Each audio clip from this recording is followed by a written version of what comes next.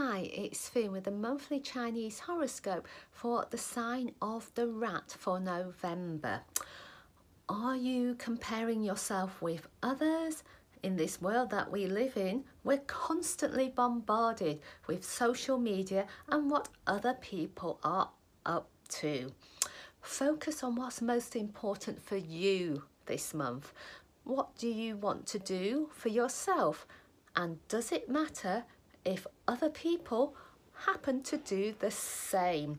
When you give more attention to your own things, you will feel that you're making good progress and you're enjoying the process. So enjoy whatever you choose to do and have a great month. Thank you for tuning in to Feng Shui Fun. We appreciate you joining us for our horoscopes. Hi, it's Sue with the monthly Chinese horoscope for the sign of the ox for November.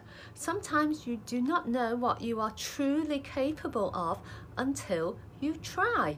Maybe you're hesitating over having a go. Could it be you need to think things through carefully? Your practical ox personality will certainly be good at figuring out all the things you need to do and how you can go about doing them. And when you've planned it all out, what have you got to do? Go ahead and take that first step.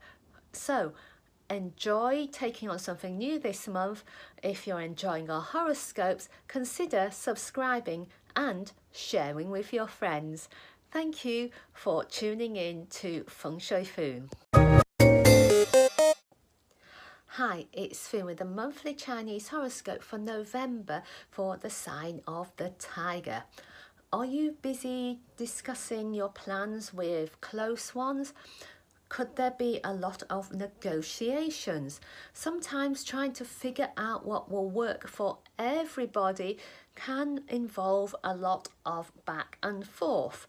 Be prepared to compromise and also think about what you truly want and need and to let others know about it.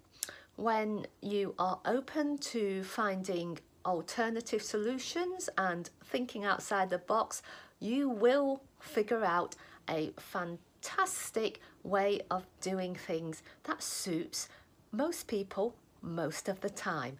So if you're enjoying our horoscopes, consider subscribing and sharing with your friends. Thank you. Oh, thank you.